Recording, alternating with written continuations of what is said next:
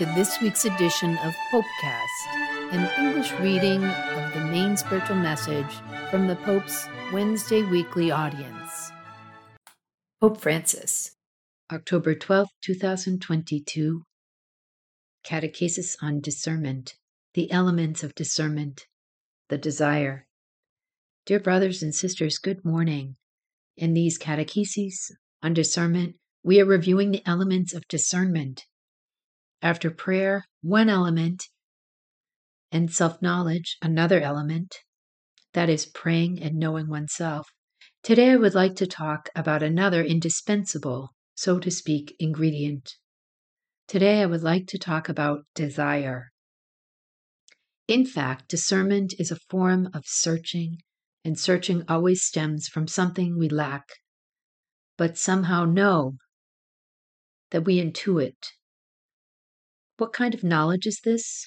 Spiritual teachers refer to it by the term desire, which at root is a nostalgia for fullness that never finds full fulfillment and is the sign of God's presence in us.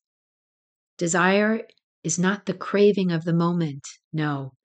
The Italian word desiderio comes from a very beautiful Latin term. This is curious. Decidus, literally the lack of the star.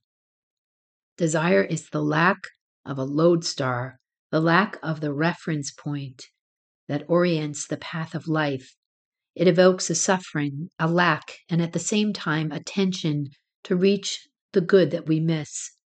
Desire, then, is the compass to understand where I am and where I am going, or rather it is the compass to understand if I am still or if I am moving. A person who never desires is a person who is static, perhaps ill, almost dead. It is the compass to know if I am moving or if I'm standing still. And how is it possible to recognize it? Let us think. A sincere desire knows how to touch deeply the chords of our being, which is why it is not extinguished in the face of difficulties or setbacks. It is like when we are thirsty. If we do not find something to drink, we do not give up. On the contrary, the yearning increasingly occupies our thoughts and actions until we become willing to make any sacrifice in order to quench it, almost obsessed. Obstacles and failures do not stifle the desire. No, on the contrary, they make it even more alive in us. Unlike a momentary craving or emotion, desire lasts through time, even a long time, and tends to materialize. If, for example, a young person wishes to become a doctor, he or she will have to embark on a course of study and work that will occupy several years of his or her life, and consequently will have to set limits, say no, first of all, to other courses of study, but also to possible diversions and distractions, especially during the most intense periods of study.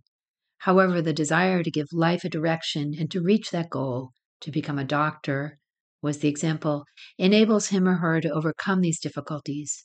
Desire makes you strong, it makes you courageous, it makes you keep going forward because you want to arrive at that, I desire that. In effect, a value becomes beautiful and more easily achievable when it is attractive. As some have said, more important than being good is having the desire to become good.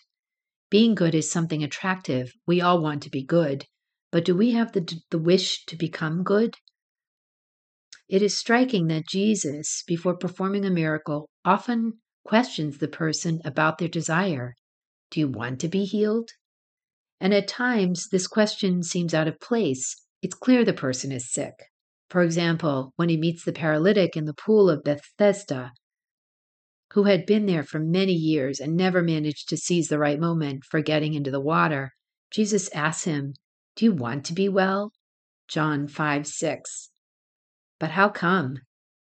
In reality, the paralytic's answer reveals a series of strange resistances to healing, which do not relate to him only.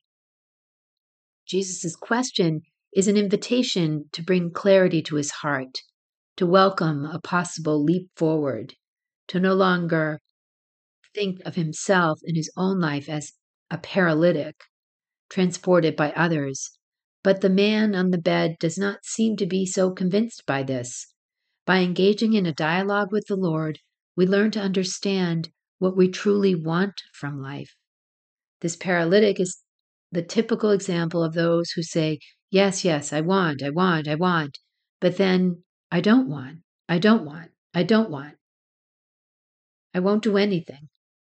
Wanting to do something becomes like an illusion, and one does not take the step to do it. Those people who want and don't want, this is bad. And that sick man, there for 38 years, but always grumbling, no, Lord, but when the waters move, that is the moment of the miracle. Someone stronger than me comes along. They enter, and I get there too late. And he complains, laments. But beware, because complaints are a poison to that soul, a poison to life, because they present the desire to go on from growing. Beware of complaints. When we complain in the family, married couples complain. One complains about the other, children about their father, priests about the bishop, bishops about many things. No, if you find yourself grumbling, beware. It is almost a sin because it stops desire from growing. Often it is indeed desire that makes the difference between a successful, coherent, and lasting project, and the thousands of wishes and good intentions with which, as they say, hell is paved with. Yes, I would like, but you do nothing. The era in which we live seems to promote the maximum freedom of choice, but at the same time, it atrophies desire. You want to be satisfied continually, which is mostly reduced to the desire of the moment. And when we must be careful not to atrophy desire, we're bombarded by 1,000 proposals, projects, possibilities, which risk distracting us and not permitting us to calmly evaluate what we really want. Many times we find people think about young people, for example, with their telephone in their hand, looking at it, but you do not stop to think. No, always turned outwards, towards the other. Desire cannot grow in this way. You live in the moment, satiated in the moment, and desire does not grow. Many people suffer because they do not know what they want from their lives. Many of them, they have probably never got in touch with their deepest desire. They've never known, what do you want from life? I don't know. Hence the risk of passing one's existence between attempts and expedients of various kinds, never getting anywhere, and wasting precious opportunities. And so certain changes, though desired in theory, when the opportunity arises, are never implemented. The strong desire to pursue something is lacking.